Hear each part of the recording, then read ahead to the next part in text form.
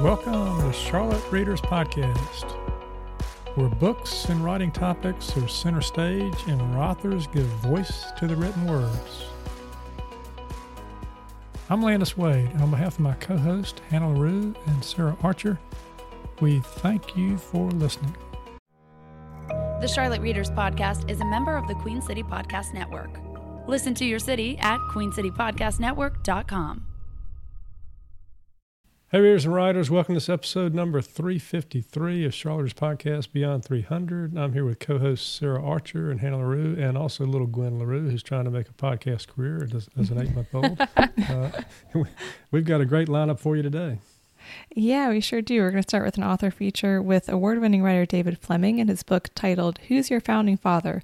One Man's Epic Quest to Uncover the First True Declaration of Independence, which is called by Andrew Roberts, a renowned historian and New York Times bestselling author, a hugely entertaining page-turner where Fleming proves beyond a reasonable doubt that Thomas Jefferson plagiarized the Declaration of Independence and then sought to cover it up. Huzzah, huzzah, huzzah. Yeah. And up next, we have a 2-minute tip from Paul Reale of Charlotte Lit called On Being an Artist. Yeah, and I think that'll bring to a close a long list of tips that Paul's done for us. So appreciate that, Paul, for you. Gosh, putting out more than 40-some tips for the show. Yeah, they've been wonderful. So that was great. We also have a writing topic discussion with blogger Paul Lukart, author of several short story collections. The title of his blog is For the Love of It All, Be Specific. Just don't specify everything. And then we're going to finish up today with reading recommendations, book pitches, community and listener engagement, and what's coming in the next episode. Yeah, but first, what's up with the podcast books? This month, we're celebrating the release of Book 6 in the Right Quote series titled Writing Community, Revision, and Editors. Yeah, super excited about this one. There's a lot of great material in there, inspirational and practical quotes that we've pulled from over 500 podcast interviews with hardworking, award-winning, and New York Times bestselling authors in more than 33 U.S. states and 5 countries. Yeah, and this book reveals how writers really feel about writing community, revision, and editors. To learn more, just head over to our website, charlottereaderspodcast.com, and click on the Podcast Books tab in the menu bar. You can order this book online and wherever print books are sold. Also, don't forget that the first book in the Right Quote series, which is called The Writing Life, can be downloaded for free online. That's our gift to you, to the writing universe. So look for that link in the podcast books page of our website. Yeah, and you can also pre-order the upcoming books in the series now. We're almost out of books, so we only got 7 and 8 left. Book 7 comes out September 1st. It's the emotional writing journey, the ups and downs of being a writer and perseverance and everything that goes with it. Book 8, Publishing and Book Marketing. It's an October 1 release. A lot of good content in there about the publishing world and how to get your book out there. And, of course, we've got books 1 through 6, so check those out as well. If you want to receive all 8 of the books for free, the ebooks, then you can join our street team. Just go to the contact tab on the menu bar at charlottereaderspodcast.com, or you can also go to the podcast books page of the website, and there's a link there to join. All you have to do is just agree to leave your short, honest reviews online about the books, just a few words about how you felt about them, and you will get all 8 ebooks for free. These aren't heavy reads, but they're full of weighty tips and reflections. Yeah, and don't forget that if you become a Patreon supporter of the show, for as little as $5 a month, we'll give you all the books for free ahead of their release. That's in addition to the 150 exclusive interviews that you'll be able to access on our channel on the craft and business of writing. All right. Check those books out. When you do, you're helping the podcast, and you're also getting insight into what all these writers think about this thing called writing. We have an affiliation with Libro.fm because you can get audiobooks from them, and when you do, you support independent bookstores. If you'd like to sign up with them for your audiobooks, use the promo code CharlotteReader and claim your free audiobook. All right, here we are in Act 1, the interview portion of the show. We've got an author interview that I did with David Fleming. Love his book title, Who's Your Founding Father? One Man's Epic Quest to Uncover the First True Declaration of Independence. Sarah, you want to tell us about David? Yeah, so David Fleming is a senior writer at ESPN. Over the last 3 decades at Sports Illustrated, ESPN the magazine, and ESPN, he's been one of the industry's most prolific, versatile, and imaginative long-form writers. He's traveled the globe, penned more than 35 cover stories, and numerous groundbreaking pieces on everything from the Super Bowl and Steph Curry to the musical chairs World Championship, I didn't know that was a thing, and the NFL's obsession with glutes. Fleming's unique work has earned numerous national awards, as well as a handwritten note from the White House. He's also the author of 2 books, Breaker Boys, the NFL's Greatest Team, and the Stolen 1925 Championship, and Noah's Rainbow, a father's emotional journey from the death of his son to the birth of his daughter. He's a native of Detroit, and he and his wife Kim live in North Carolina with their 3 daughters. Yeah, they live in the town of Davidson, where he got obsessed with the mech deck and took on this epic quest. Enjoyed that. Hannah, he talks here about some of the things you're going to learn when you read Who's Your Founding Father. Why don't you share those with us? Yeah, they're going to learn why John Adams low-key accused Thomas Jefferson of plagiarism in 1819 and how Jefferson managed to deflect the charges until they both died several years later. Readers are also going to meet Captain James Jack, who has never received 1 out of 100th. Gwen is into this one, clearly, of the glory of Paul Revere, even though he delivered the Mecklenburg Declaration of Independence all the way from Charlotte to the Philly Congressional Congress on horseback, risking his life and never getting caught, by the way, just saying. And in Who's Your Founding Father, Fleming picks up where John Adams left off, leaving no archive, no cemetery, no bizarre clue or wild character, and definitely no Dunkin' Donuts, unexplored while traveling the globe to bring to life one of the most fantastic, important, and controversial stories in American history. I'm sure you loved this, Landis. Yeah, I literally see your Captain Jack costume in the background while we're recording. Me too. That's great. That's right. I'm dusting it off for another event. Yeah. Mm-hmm. No, it really is a fun book. And, well, I'm not going to say more because we really get into a deep dive here in the interview. So let's listen in. David, welcome to the podcast. Thank you. My pleasure to be here. Oh, man, congratulations on the book, Who's Your Founding Father? One man's epic quest to uncover the first true Declaration of Independence. Yeah. It's a long time obsession that I was hoping the book would slow that down, but it's actually making it worse, as you know. So yeah, I do know, and we're going to talk about that today. We're recording this, listeners, in May. It's going to come out in August only because I had front loaded a bunch of episodes because of some things going on in my life. But we are doing it in the heat of the May frenzy in Charlotte, North Carolina, which is about to take place. Not only the release of this book, but we got May 20th, Mech Deck Day coming around the corner. But I want to start because the listeners are probably, they've heard me talk about the Mecklenburg Declaration of Independence because of my own book, Deadly Declarations. But your book was really fascinating to me. I really enjoyed reading it because you gave me a lot of information that I hadn't found in my own research. Well, and also just the way you went about gathering it. But I want to start, first of all, with your motivation because you can't write a novel, you can't write a narrative nonfiction book without having a motive and some obsession that goes with it. So what got you obsessed with the Mech Deck? Yeah, that's really well put. That it's, I think choosing your ideas is the most important thing because it's something that you're going to have to live with day and night, literally for years. And it had been, I think, over a decade since my last book, and I just hadn't found something that I knew that I would want to go back down to my office and write and not have to go back to my office and write. It's a big deal. And really, one of the things I love about this story, it's probably the same for you, is that this whole thing started, I think the book is probably 100,000 words. It's been years in the making. The whole thing started by just all I did was look at the North Carolina flag and ask the question, why is the date on the North Carolina flag May 20th, 1775? I mean, it was one question, and down the rabbit hole I went, and I am just now coming up and taking a breath from that. So I think it also had something to do with once we realized I'm not from Charlotte. We're not from Charlotte, but my kids are. And this is our home now. And I think part of that interest in the date on the flag was wanting to know more about this place we call home.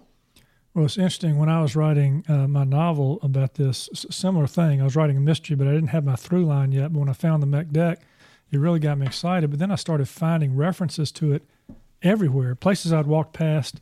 Did you have that same experience? That you live in the area in Davidson, which is right up the road, but it can kind of hide in plain sight, this thing, the Macbeth, around here. Oh, again, I feel like this is more like therapy than a podcast because I've been saying these things for years, and finally it's nice to talk to someone who gets it, right? Yeah. I live in Davidson. First of all, it hides in plain sight all over Charlotte, but I live a block from campus where I had no idea the motto of the school was inspired by the Macbeth. And some of the most important testimony that was given during the governor's report in 1823 took place literally a half a mile from my house at Beaver Dam, a place where that's where if you throw a party, that's where you throw your party in Davidson. So, I mean, I have done some shots of tequila. I have done some karaoke, and I had no idea that it was on sacred ground. And once you learn this story, it happens all the time, right? You see a road or a church or a street or a school or a descendant. It's like it's everywhere. Yeah. Well, for those that are tuning in and have been hiding under a rock around this area, or maybe you're not from Charlotte and you don't know about the Macbeth, we'll just ground the listeners a little bit. There's this thing that happened on May 20th, 1775 in the little burg of Charlottetown, which George Washington gave us a bad rap, called it a trifling place when he came through later. But, we treated him well when he was here. Not only that, we fought back the British when they were here in 1780.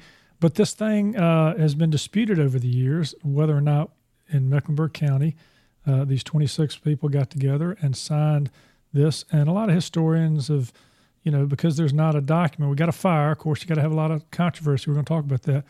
A document burns up, and so they have to rely upon oral history.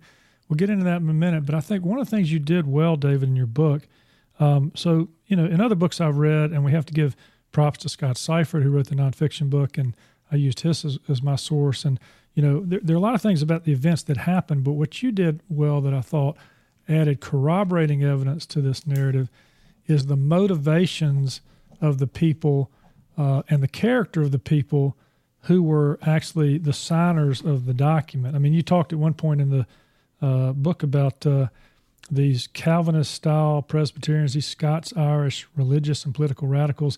They believed that only God had the authority to rule, not monarchs, politicians, or any mortal man. And so to them, resistance to tyranny was the highest form of obedience to God.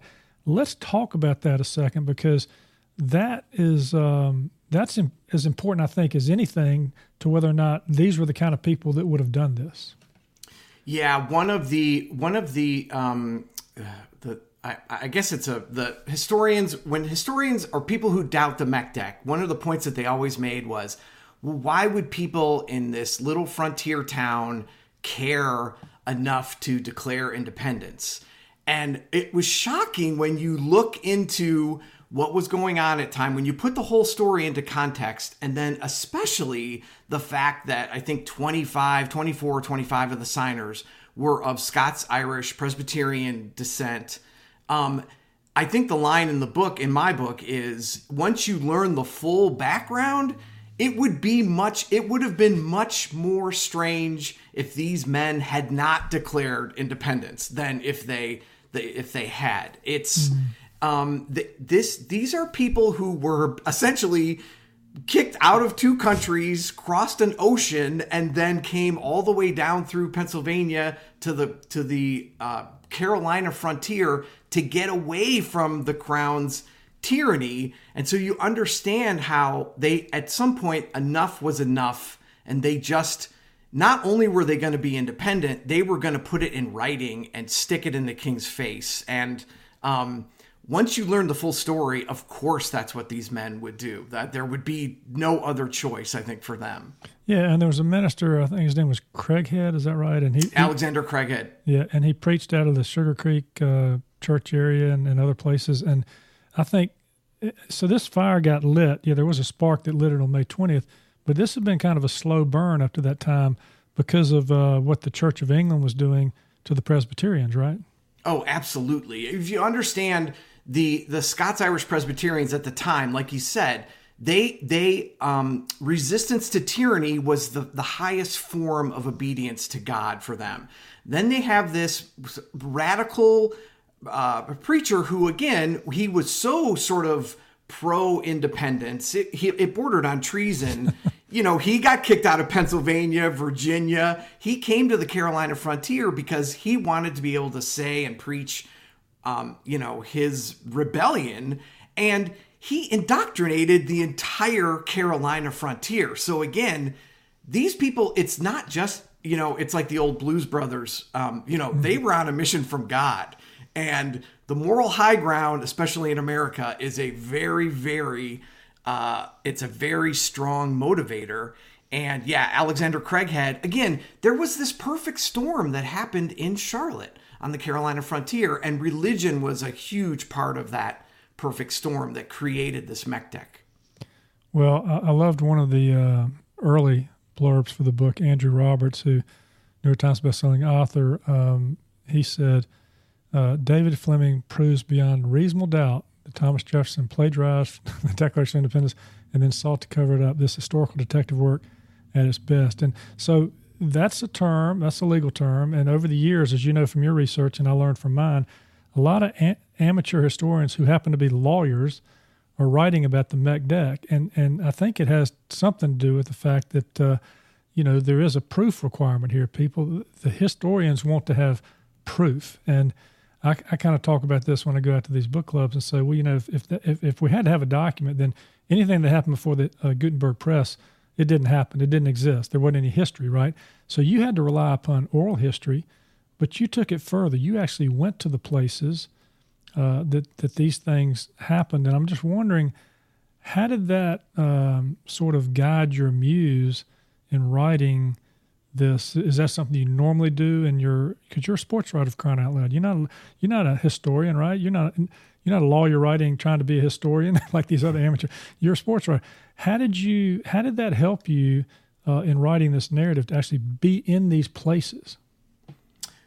Yeah, it was a natural extension of what I do for ESPN, which is more sort of long form, in-depth, magazine style stories, where I've always believed, right? You go to the place, you get boots on the ground, you look people in the eye, you talk to people, you knock on doors. And this book really was an extension of that method. And it really turned out to be, it really helped me a lot, because there is nothing quite like walking in the footsteps or doing the research yourself. And it's a really good point that you made about the sort of the lawyer-like approach to this story, because I approached it at the beginning as a skeptic. Mm-hmm. And when just started to sort of peel back the layers of all the proof, my first thought was, if this ever came to trial, the jury would deliberate for 10 minutes. The evidence on the side of the mech deck is overwhelming. And that sort of also really piqued my interest, because it's strange how people have dismissed it as a legend or a folktale when there's so much really legitimate, overwhelming evidence. And so making the effort to go there to see these things in person with my own eyes, it just sort of solidified these things for me in my mind. And I want to ask you about that journey, that epic quest, which is in the title of your book. But why do you think, I've got some of my own theories too, but why do you think that historians, some of it can be biased, we've seen that historically, but why do you think they discount the mech deck story?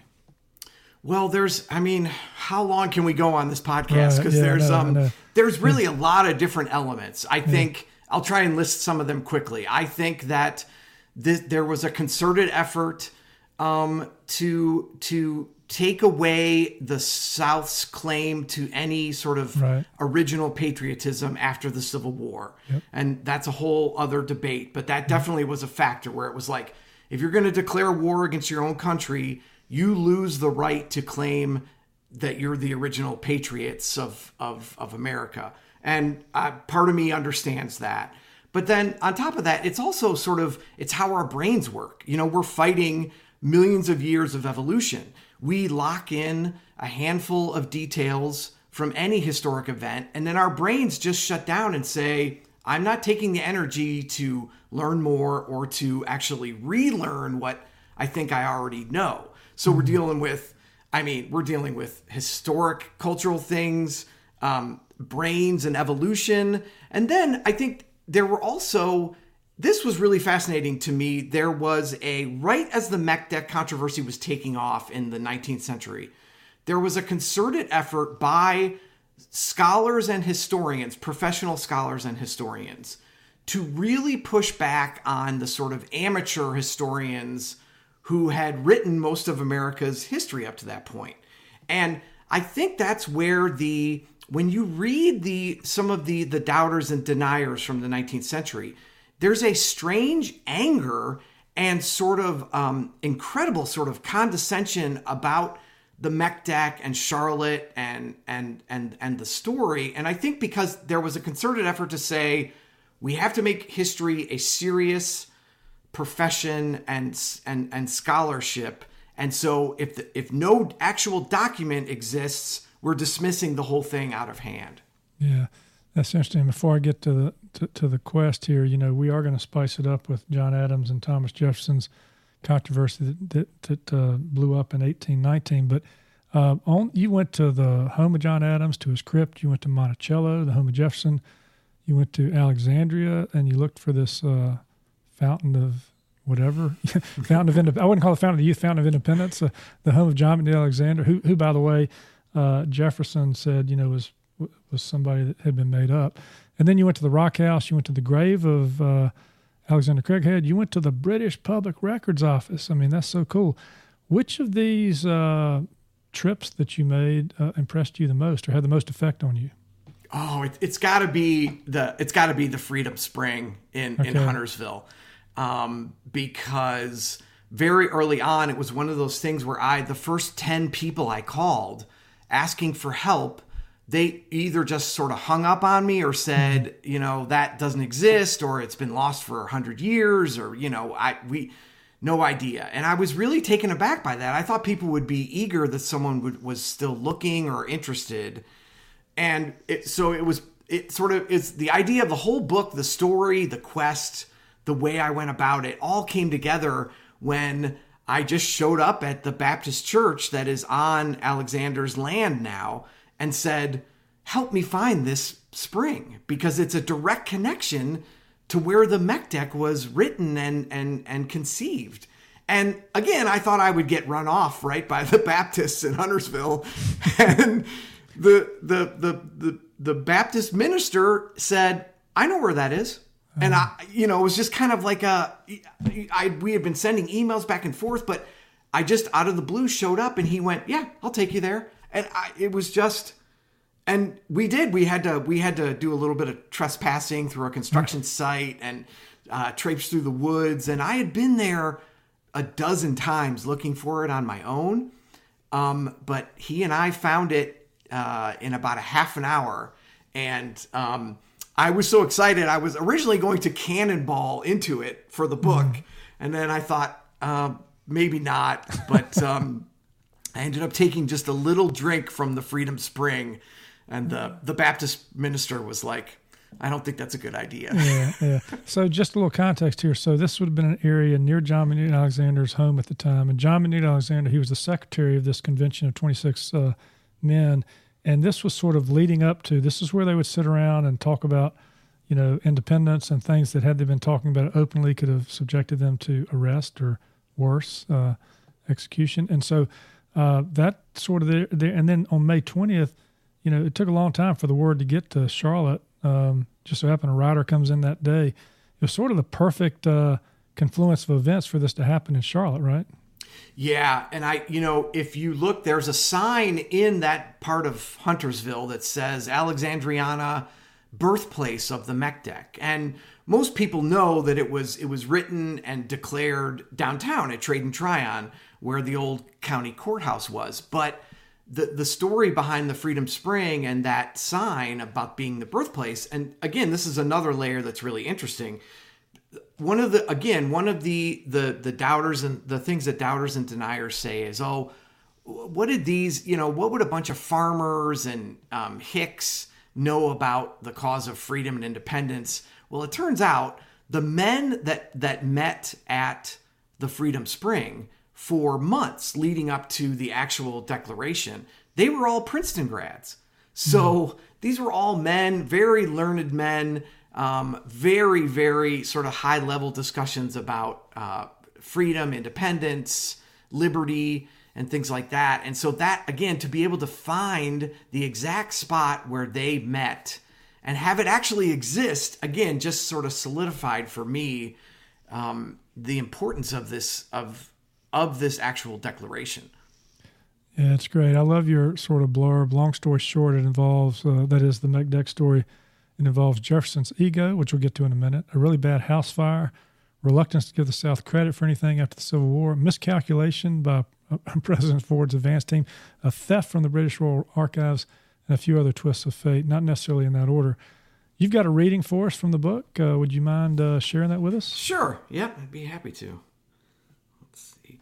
And I think this will transition well into the whole Adams and Jefferson thing that you've been mentioning, because that really, again, solidified it, but also kept the controversy alive for all these years. All right, this is chapter 8. The title is The Monster of Monticello's Indecent Exposure. Our tour ends at the foot of the Rotunda, the domed library designed by Thomas Jefferson as the centerpiece of his beloved University of Virginia, and the spot where, our student guide informs us, we should leave all of our clothes. As an occasional guest lecturer at UVA and a dad with 2 college-age daughters, I've become something of an expert on campus tour guides. And right away in Charlottesville, I could tell our backward walker-talker was going to be amazing. Within the first 10 minutes, a UVA undergrad we'll call Lisa revealed that she despised her roommate, had thrifted her entire outfit, cried her eyes out during her first chemistry lab, loved the school's renowned a cappella clubs, but mostly because they threw the sickest parties, and she had once blown through $400 at Starbucks in less than a month.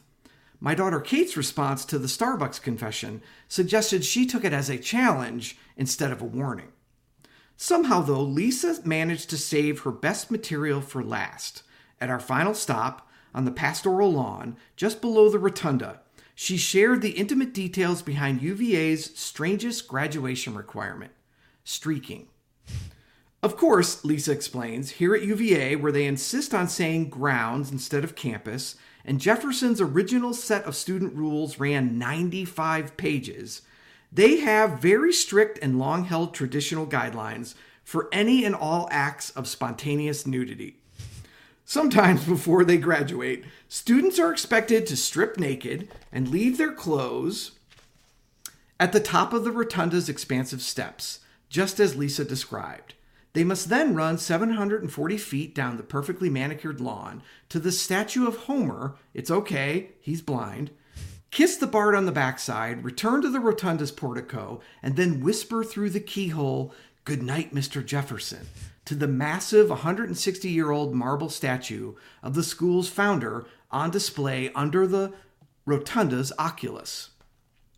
The UVA streaking tradition, like all streaking traditions, I suppose, began in the 1970s, and it peaked in 2019 after the Cavs won the NCAA Hoops tournament. Standing here now at the foot of the rotunda, though, I can't help but wonder if the streaking endures in part as a kind of protest, a celebration of the ultimate form of equality, openness, and transparency conducted at the temple of Thomas Jefferson, a man we now know was notorious for covering things up. Over the last 90 minutes, Lisa has expertly detailed every conceivable aspect of life at UVA.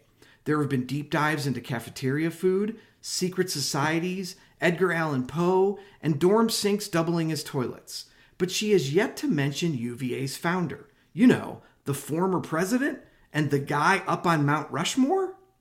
Lisa explains, I always think about this one thing with Jefferson. He was literally like the person known for a style of architecture called concealment architecture, used for hiding things. I always think about that. Jefferson hid so much stuff and got so good at knowing how to hide so much stuff, he accidentally invented his own style of architecture. Jefferson simply combined two of his passions, building things and hiding things, into a single hobby. "Architecture is my delight," he once said. And he was so prolific and talented in a kind of Americanized neoclassical style that one architectural historian referred to him as the father of our national architecture. Apparently, that passion for building stuff was extraordinary. One so-called Jeffersonian scholar actually tried to argue that TJ was so totally obsessed with architecture, he couldn't possibly have had any energy left for an illicit affair with one of his slaves.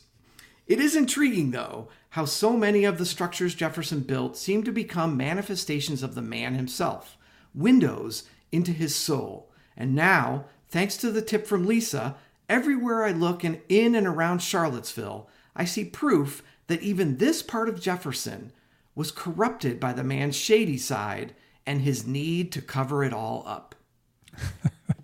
I love this. Well, I like the backward walker talker. We saw them when we went to tour schools with our kids.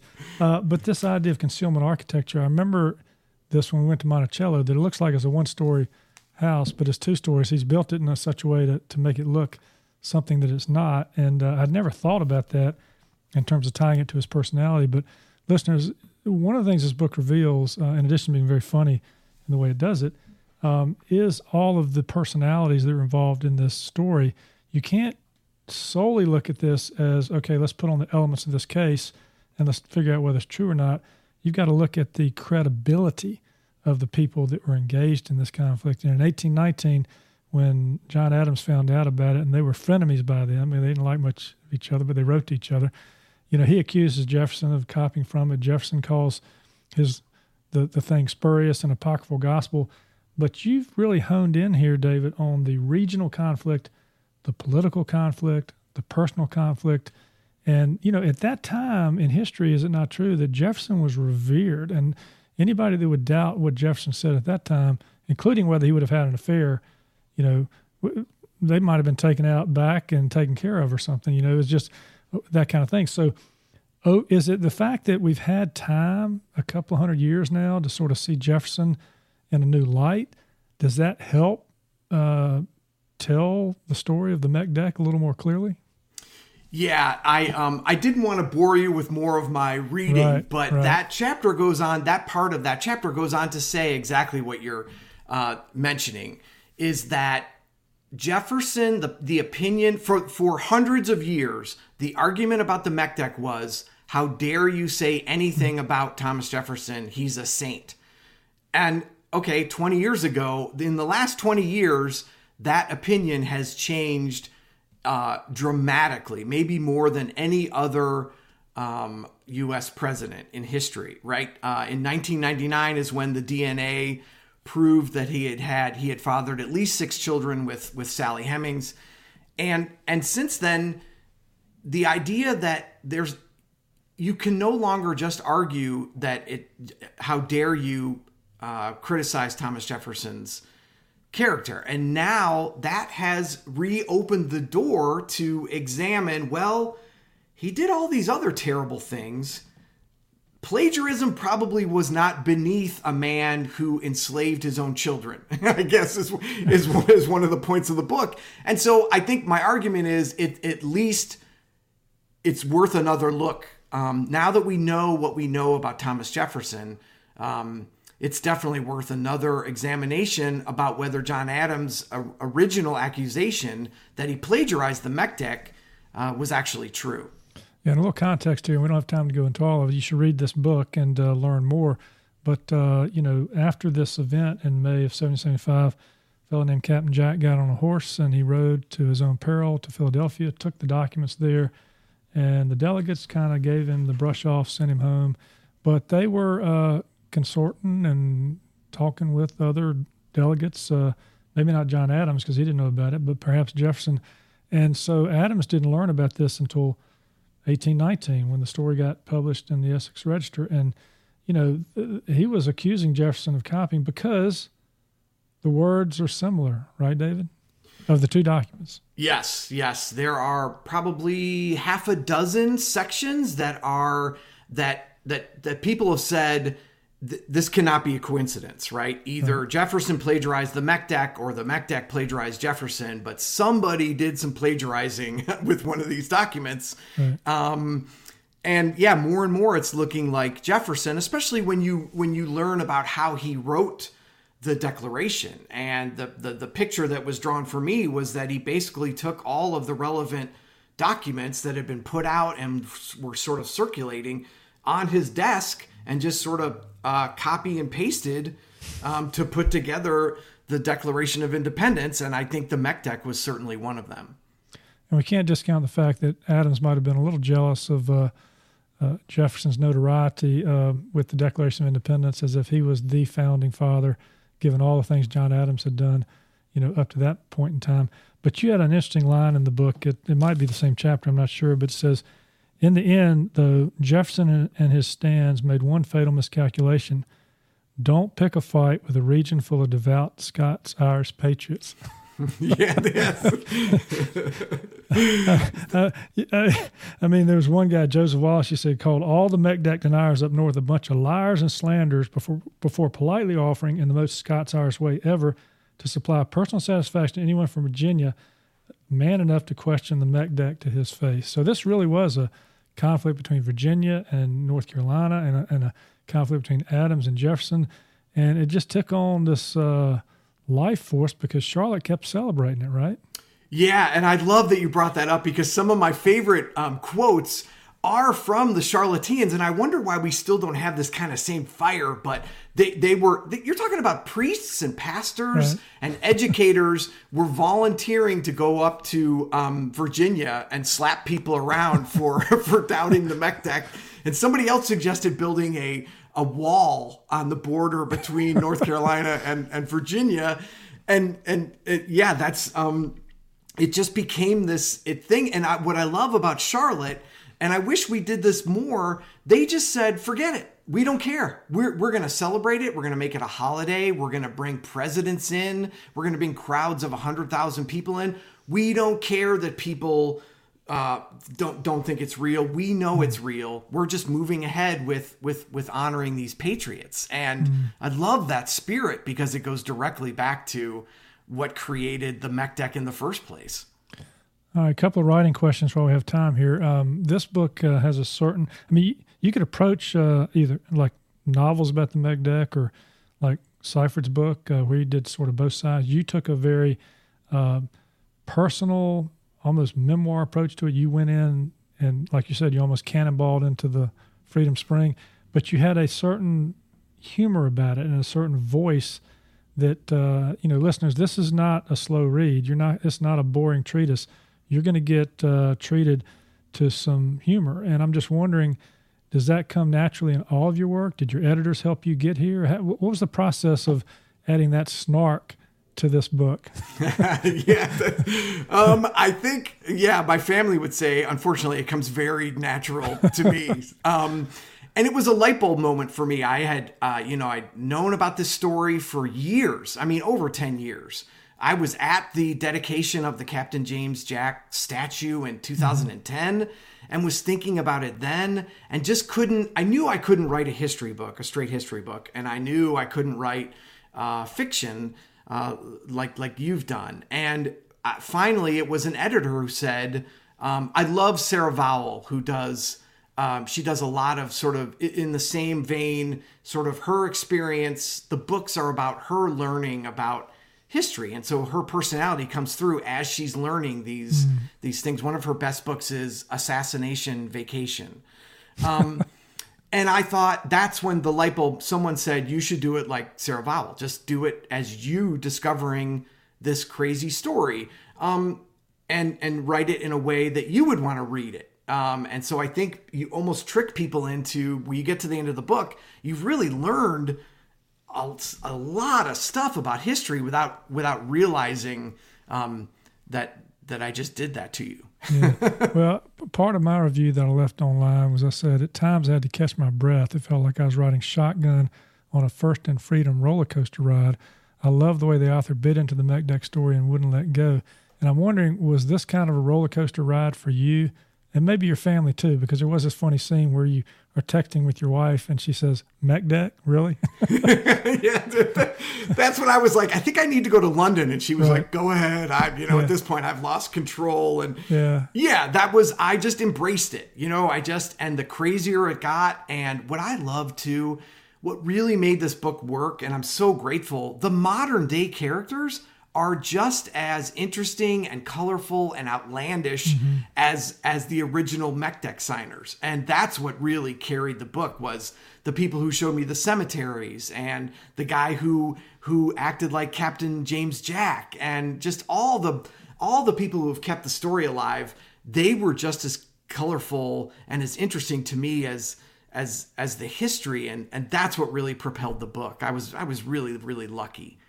Yeah, well, I'm glad that more books are getting out there about the Mekdek, and that you're telling the story in such a fun way, because it'll be approachable that way. Hey, a quick question from a writing standpoint. We ask this of our writers sometimes. If you could tell your younger writing self something of value that, had you known it when you'd gotten started into this professional writing thing, that if you knew it then, it might have helped your younger writer self, what would it be? Oh, mine has always been, I know when I was younger, right, I thought that it was the type of your subject matter dictated your level as a writer. I was really, when I was younger, I was obsessed with, I should be covering professional teams and I should be writing about big time college. And the path that ended up really opening up for me and led me to the Mekdek was it's the idea that matters. The great ideas, they don't have to be in pro sports, or oftentimes they're not. It's the most obscure. That's what really determines what kind of a writer you are. Not the prestige of the subject matter. It's how you can deliver on maybe the most obscure ideas. Yeah, I love it. The sport. My grandfather was a sports writer, and he had a column, Jake Wade Sports Parade, and he just wrote about people who happen to be athletes, and he did cover events like you're talking about. That's the news of the sports, but that's not the story.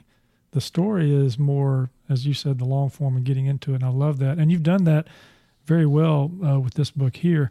It's just that writing a novel takes a little bit longer. Yeah. Well, and I'm not capable of that, so Well, or I said novel. Writing something that's the length of a novel, this narrative nonfiction, that takes time too. Yeah.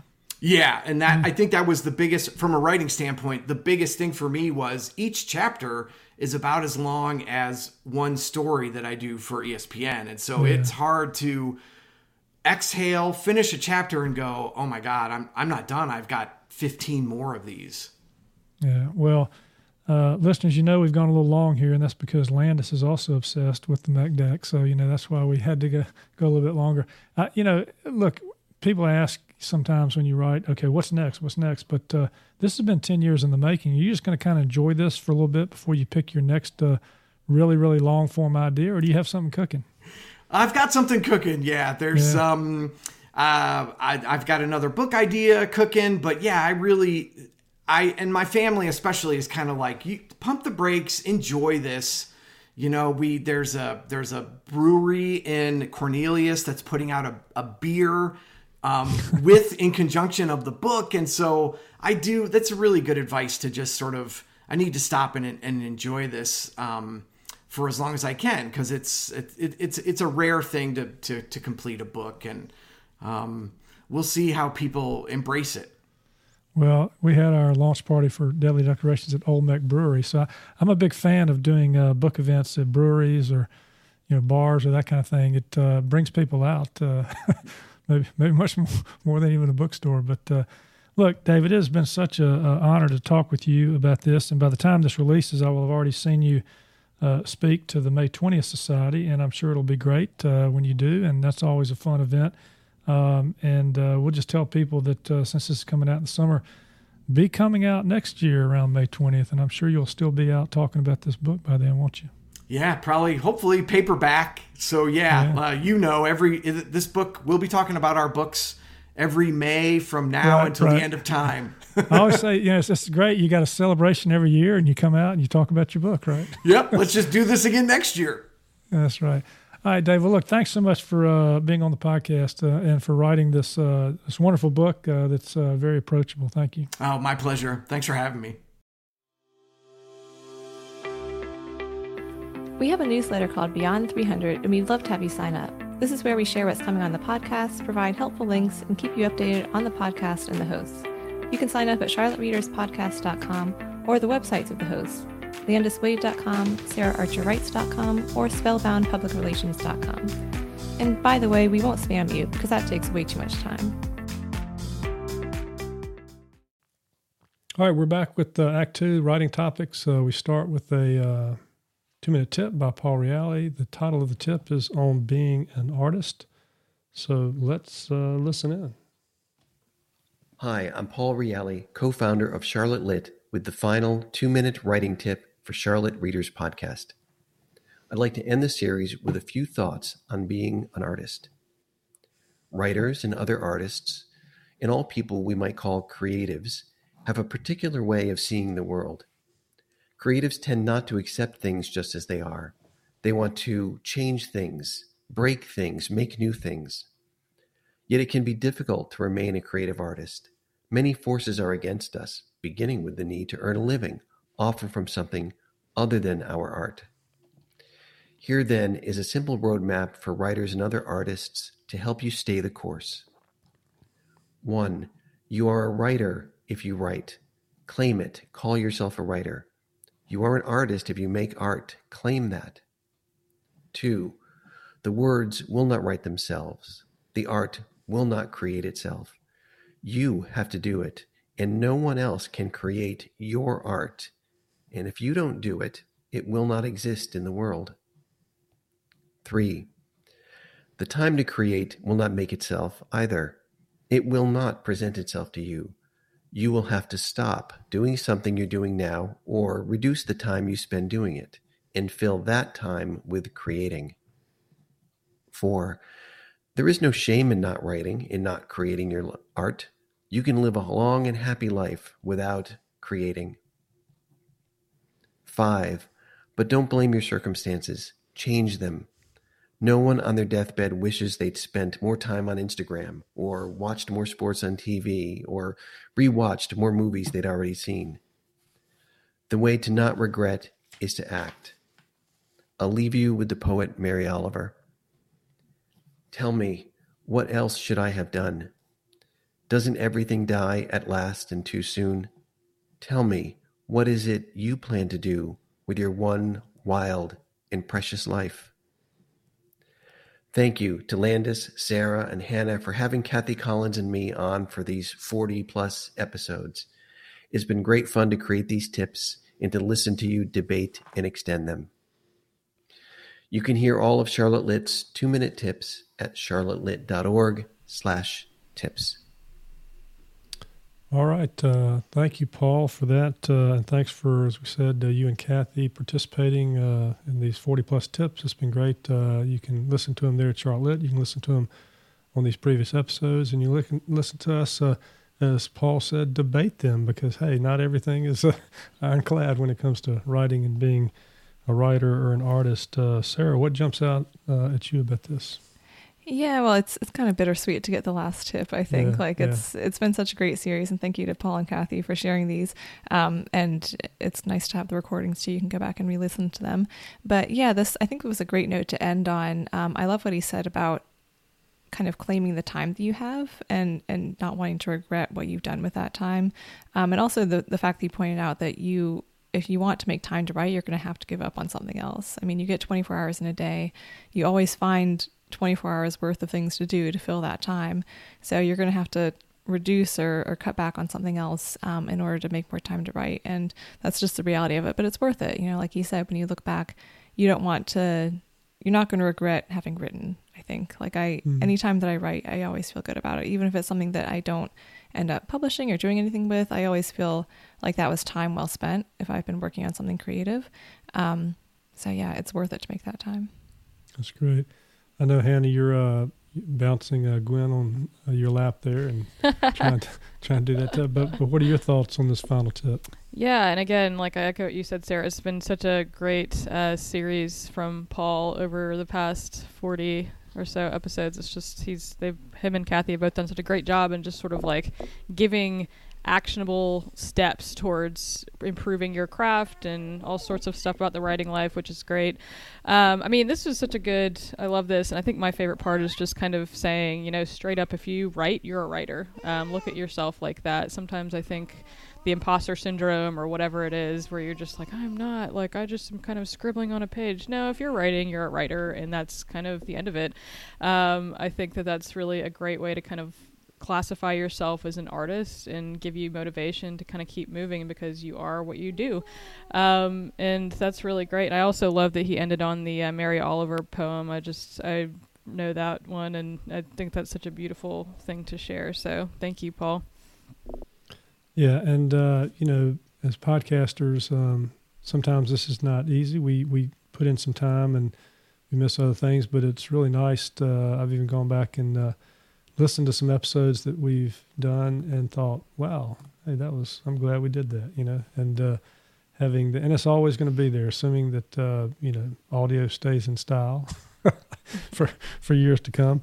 But that's the kind of thing that, we could have been doing something else, but we've been doing this, and it's been great. It's been fun. And also I love how, Paul talks about staying the course and this idea of claiming something. You claim being an artist or a writer, you claim your art by creating it, and you claim your time. And all of that says that you're in charge of what you're going to do with that time. And everybody, as Kathy Pickens says, who's been on the show, and she's also a member of Charlotte Lit, creating is part of being alive. And we're all going to make mistakes, but everybody's got something creative in them, whether they believe it or not. You just need to give it a chance to let it come out. So, Paul, Kathy, thank you for being on board. We'll figure out some way to get you on the podcast again in the future to hear more from you. And okay, with that, we'll be right back, and we'll have our blog post for today. Charlotte Readers Podcast is on social media, and we'd love to have you follow and engage with us. You can find us on Facebook and Instagram at Charlotte Readers Podcast. Check us out. Okay, here we are with our blog post. It's Paul Lukart. It's for the love of it all. Be specific, but just don't specify everything. Sarah, tell us about Paul. Sure.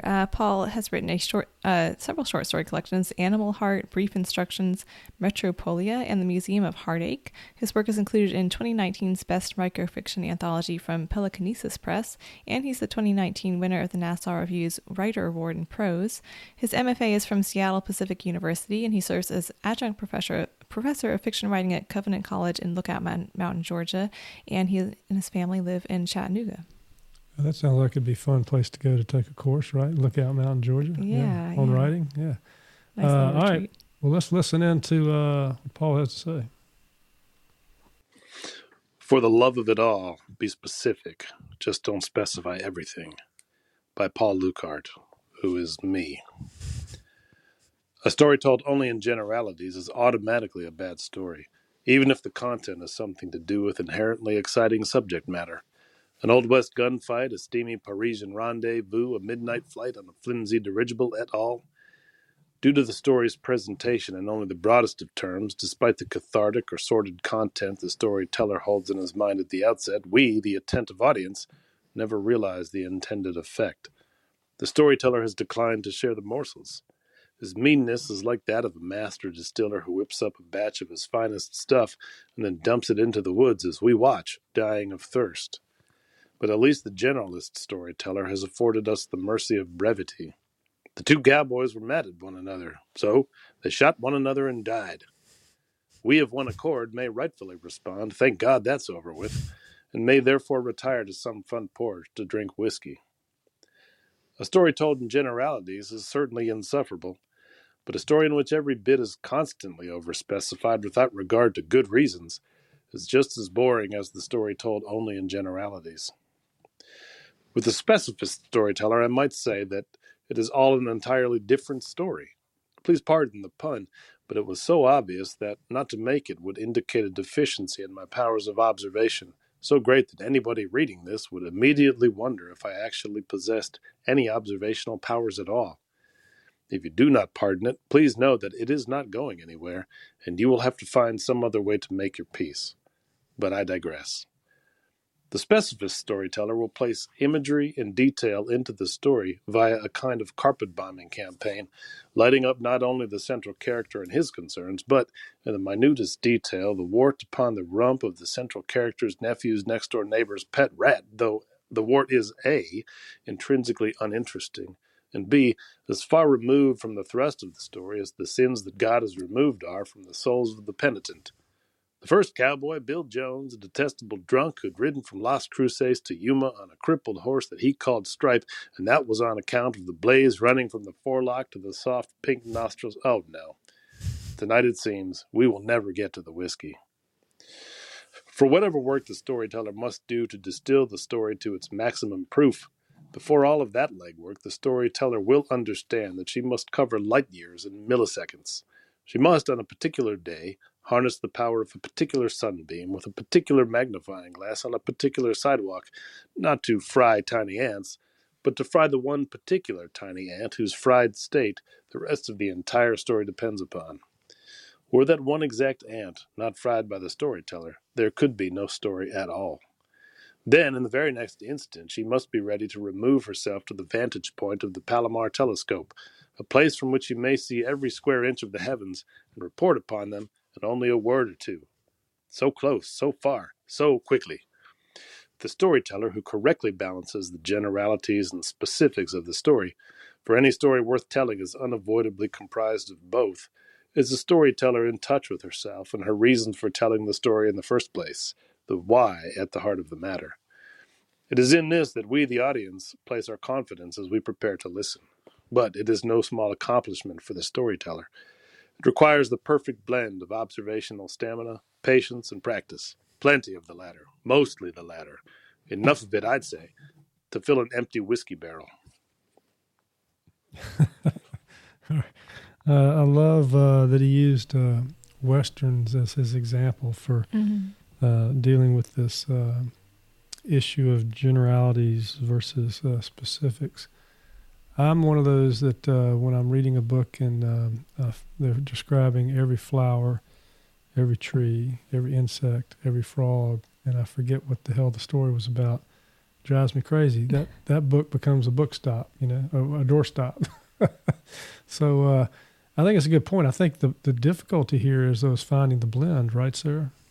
Yeah, exactly. I think that was a great point by him, that you don't want to be either too general or too specific. You have to find the right balance. I'm somebody who I enjoy reading description, but I think it has to be intentional in a way. I think the details that are incorporated need to be chosen because they tell you something of importance about the characters or the place or the objects that are involved, whatever it might be. And I also think that the way that you write description can be really valuable. If a sentence is beautifully written, I'll enjoy it just on that value alone. But I think that there's a limit to that. Like if it's a whole book where it's just beautiful sentences and not much story, that's, even for me as somebody who has kind of like poetic leanings, that's a bit much. So I think that you have to be intentional about the details that you're choosing to incorporate, and also try to write them in a way that is interesting, whether it's beautiful or surprising or funny or however kind of fits with your tone. Be sort of conscious of how you're writing those details. But yeah, like you said, you don't want to incorporate too much too, and then just kind of bore your reader. Yeah, and I know, Hannah, you had to jump out to put Gwen somewhere while we're recording here. So you didn't. She's asleep now. Okay, so you didn't get to hear all of it, but the idea here is that in writing, you don't want to be too general, and sometimes being too specific will pull a reader out of the story as well. And I'm just thinking on the marketing front for you, as you're writing pitches and so forth. You've got to, there's a blend there too. You've got to have enough to attract the person, I suppose, that you're trying to get interested in your client or the story or whatever. But if you go on and on with too many specifics, then they probably stop reading, right? Oh my gosh, yeah. It's funny because when I first started doing this, if I look back on the pitches I would write the very beginning of my career versus now, so different. How so? Well, at first it's like I would write just so much because I like to write, right? So it's like that's kind of the part of the PR process that I was drawn to initially. So I feel like I would just be like, it's almost like it was a paper or something where I'd be like, these are all the reasons why you should cover this story, which is good to do. But it's like I learned very fast, like depending on who you're reaching out to, but probably 95% of like media representatives or like bookstore, whoever you're reaching out to, they're not going to read it all. They're just going to be like, what are the points? So I do so many just like bulleted emails now. And I guess like when you're marketing, and I guess going back to the whole point of building relationships and community as you're building your audience, it's kind of like you get to a point where you can kind of just email someone and say, hey, are you interested in this? And that's the best. But if I'm pitch writing to someone that I've never communicated with before, most of the time I'm like, okay, how can I say what I need to say super quickly and like efficiently and as specific as possible, but not with giving too much detail. So it definitely applies to that. And I guess it's sort of like we always play the elevator pitches. That's the perfect exercise to sort of figure out how to do that, because you want to be able to explain what's your book about, why should readers read it, and kind of like a cliffhanger or pitch at the end to try to get them to go out and buy the book. It's a great practice to do that, because you really can't, if you were to sit there and be like, this is a Southern novel that is beautiful because you can feel the trees rustling and you can smell the apple tart in the back of your throat and even in your stomach, and then later on in the day you still smell the apple tart. Like, no. They're gonna be like, stop it. Exactly. So it's hard. Yeah, and back to the writing for a minute, Sarah. This idea of general versus specific. Also, I was thinking back to an earlier episode we did about knowing your audience, because the point you made about you do like it to some extent, you have to know your audience, right? I mean, if you're writing a fast-paced thriller versus writing literary fiction, your audience is going to be more tolerant of certain kind of specificity, or on the other hand, certain kind of generalities, because they know, on the generality side, they know the genre, they know what's coming. You don't need to spell it out for them in some cases, but in the other, they want to get that language that describes those certain things. So it's a little bit about knowing your audience, isn't it? Yeah, I think that's a great point. It's knowing your audience, knowing your genre, knowing your medium. All of that is going to determine sort of the typical amount of detail that goes in. Literary fiction probably has the most detail incorporated, whereas more commercial fiction tends to be a little bit more plot driven. So it's kind of more get to the point, get the story out there. Also, I think like for me, since I do both screenwriting and fiction writing, and screenwriting, there's very, very little detail. Like basically, unless the detail tells you something that you need to know for the story to make sense, you don't include it. You might do maybe one line or description about a character when you first meet them, and that's it, maximum. So I think I've learned to be very, very sparing on detail there, but then in fiction, you can have a lot more fun with it and kind of explain more to the reader, but you still want to be judicious about what you're choosing to incorporate.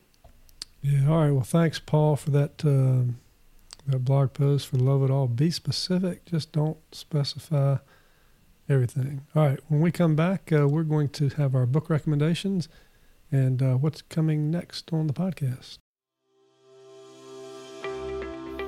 For all things Charlotte Readers Podcast, check out charlottereaderspodcast.com. You can find a list of all episodes, an alphabetical guest list with links, detailed show notes for each episode, a community blog, and more. We'd love to have you visit. All right, here we are in the book recommendation section of the show. We have more to share, so let's start with Sarah. What you got for us today, Sarah? So today I'm recommending Dandelion Wine by Ray Bradbury. I'm, as of when we're recording this in May, tomorrow I'm going to be doing a radio show podcast called Fika with Vicky, and we're doing like a special Ray Bradbury episode. So I'm looking forward to that. I've been trying to read or reread some of his stuff in preparation for that. And this Dandelion Wine was, I believe, his first novel that came out in the 50s. And it's something that I read years ago, and I've really been enjoying rereading it now. It's actually not, I know he's known most for like sci-fi, fantasy, speculative fiction. This is more just sort of straightforward, grounded literary fiction. It takes place in this town called Greentown, which is a sort of fictionalized version of the town in Illinois where he grew up when he was a boy in the 1920s. And it's this sort of like, it reminds me a little bit of the movie A Christmas Story, the one with like Ralphie and the Red Ryder BB gun. Right, it's a classic. Yeah. It's less comedic than that, but it's the same sort of idea where it's kind of like a nostalgic look at childhood and a little bit more structured around anecdotes and vignettes as opposed to like one really central storyline. But it's kind of about like these two young brothers and just their family and other people in the town. And it has this very kind of small town Americana feel.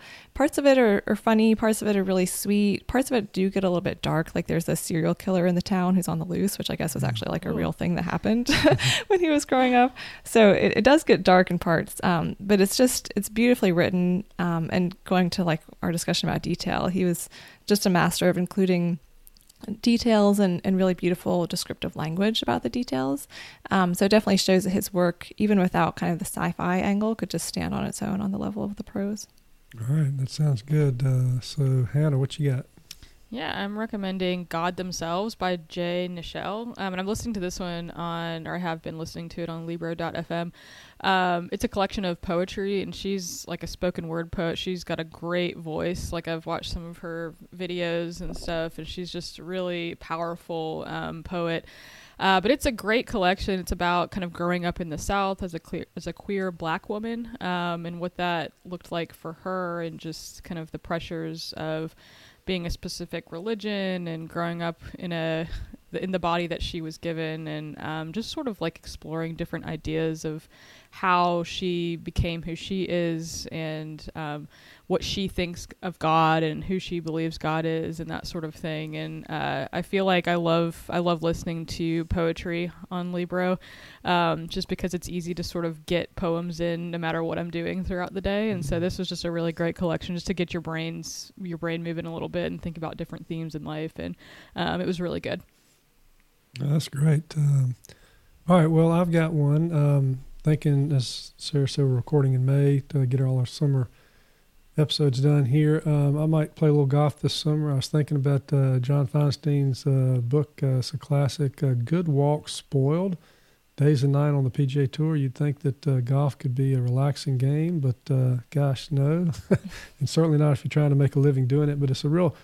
He wrote for Sports Illustrated, National Sports Daily, and the Washington Post, and it was an inside look at what it was really like to be on tour. And I just thought, with everything that's going on with PGA golf these days and the LIV golf and all the controversy there, just looking back at what these tour players go through week to week and day to day is really interesting. You think it's all glamour. You watch this man or woman walk away with $2 or $3 million, and you say, they just did that for 4 days of golf, Well, no, it's kind of like those authors we've had on the show that were overnight successes, but it took them 12 years to get there. Yeah. Some of these professional golfers, it takes them that long, and some of them never get there. They play it, and their walk is forever spoiled, but not entirely, because they've got the experience to look back on. But it's just a nice insight. I love these books that are nonfiction, but they're written with stories that they tell about them. So that's that. And let's hear what Mark West has to offer. Hello, this is Mark West with the Storied Charlotte blog. Father's Day got me thinking about children's books that deal with children and their fathers. One of my favorite such books is Danny, the Champion of the World, by Roald Dahl. Dahl is famous for his negative depictions of adults in many of his children's books, but that is not the case in Danny, the Champion of the World. This is a story about a father and a son and all of the mischief that these two get themselves into over the course of the story. It's an adventure story of sorts, but at its heart, it's a tender story about the love between a father and a son. I highly recommend Danny, the Champion of the World. As I'm listening to that, I'm thinking of the Queen song. We are the champions. We are the champions. Yeah, okay, all right. And we are the champions today because we're wrapping things up. And thank you for hanging in with us in another episode of Charlotte Readers Podcast. And Sarah, with her lovely voice, is going to tell you what prize you've won. That is what's coming next on the podcast. Sure. Your prize next episode is a feature with Jarrett. I'm going to ask Hannah to pronounce his last name because I'm going to murder this. Krasashka. Yeah. What Hannah said. Yes, the New York Times bestselling author and illustrator behind more than 40 books for young readers. And we're going to talk about his book, Sunshine, How Camp Taught Me About Life, Death, and Hope, which is his follow-up to his National Book Award finalist, Hey Kiddo. His recent book brings readers back to Camp Sunshine to meet the campers and counselors who changed the course of his life. It sounds like a really amazing book. We also feature award-winning author Marjorie Klein in her blog post titled Inspiration plus Imagination equals Fiction. And plus, we're going to have elevator pitches, book recommendations, and more. All right, Hannah, I know Glenn's gone to bed, but you can handle this. You've done it before. This is my turf. All right, guys, read on, write on, and rock on, like Queen says.